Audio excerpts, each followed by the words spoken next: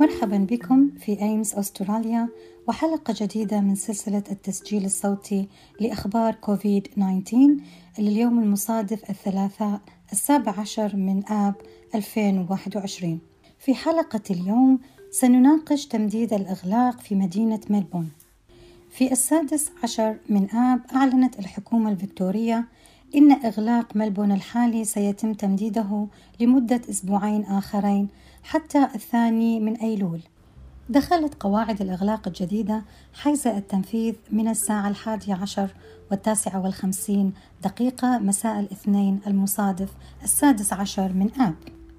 وفيما يلي بعض التغييرات الهامة في القيود التي أعلنتها الحكومة مؤخرا. حظر التجوال. جميع المقيمين في ملبورن يجب أن يتواجدوا في منازلهم، وذلك من الساعة 9 مساء وحتى الساعة 5 صباحا اليوم التالي، ما لم يكن في حالات الطوارئ أو أمور تتعلق بالسلامة.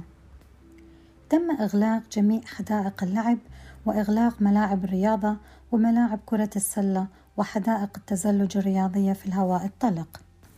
تقتصر التمارين الرياضية الآن على السماح لشخصين فقط، أو في حال كان هناك أشخاص معالين ولا يمكن تركهم في المنزل لممارسة الرياضة معا. سابقا كان مسموح للأشخاص لممارسة الرياضة مع مجموعة أكثر، خصوصا للعوائل الكبيرة، لكن الآن لا يمكنهم فعل ذلك، أي ممنوع أكثر من شخصين. وفيما يلي أيضا بعض النقاط التي لا تزال تطبق في ملبورن ولم تتغير. الأسباب 5 لمغادرة المنزل لا تزال تطبق. الحد الأقصى للتنقل 5 كيلو لا يزال ينطبق على التسوق، ممارسة الرياضة والتعليم والعمل. مراكز التعليم المبكر، رياض الأطفال، رعاية الأطفال والرعاية النهارية للأسرة ستبقى مفتوحة. لا تزال المدارس الابتدائية والثانوية مغلقة، باستثناء الأطفال المحتاجين إلى رعاية والأطفال الذين ذويهم يحتاجون إلى الذهاب إلى العمل. لا يسمح بإقامة حفلات الزفاف والتجمعات الدينية.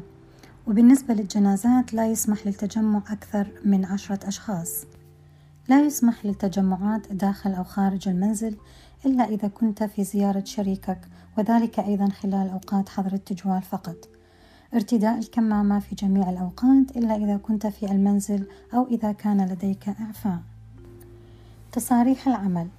ابتداء من مساء يوم الثلاثاء المصادف 17 من آب يجب على جميع أصحاب العمل الذين يطالبون موظفيهم حضور موقع العمل إصدار تصريح عمل لموظفيهم، وهذه مسؤولية صاحب العمل.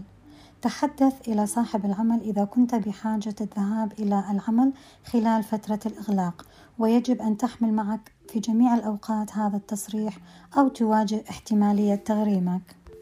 فيما يتعلق بالحصول على التطعيم، تذكر أنه يمكنك حماية نفسك وعائلتك ومجتمعك من خلال الحصول على التطعيم، ويمكنك الحجز للحصول على التطعيم كوفيد عن طريق الاتصال بالخط 1-800-6753-98 أو الحجز عبر الإنترنت portal.cvms.vic.gov.au.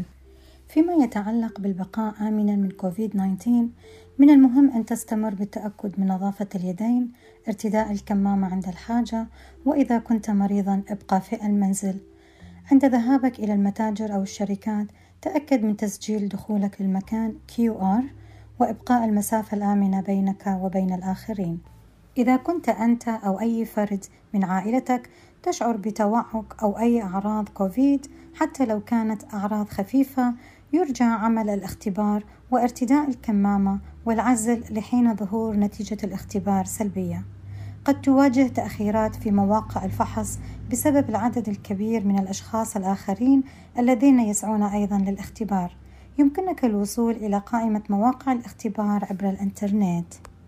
أشكركم إلى الاستماع إلى هذه الحلقة عن أخبار كوفيد-19 والمقدمة برعاية أيمس أستراليا.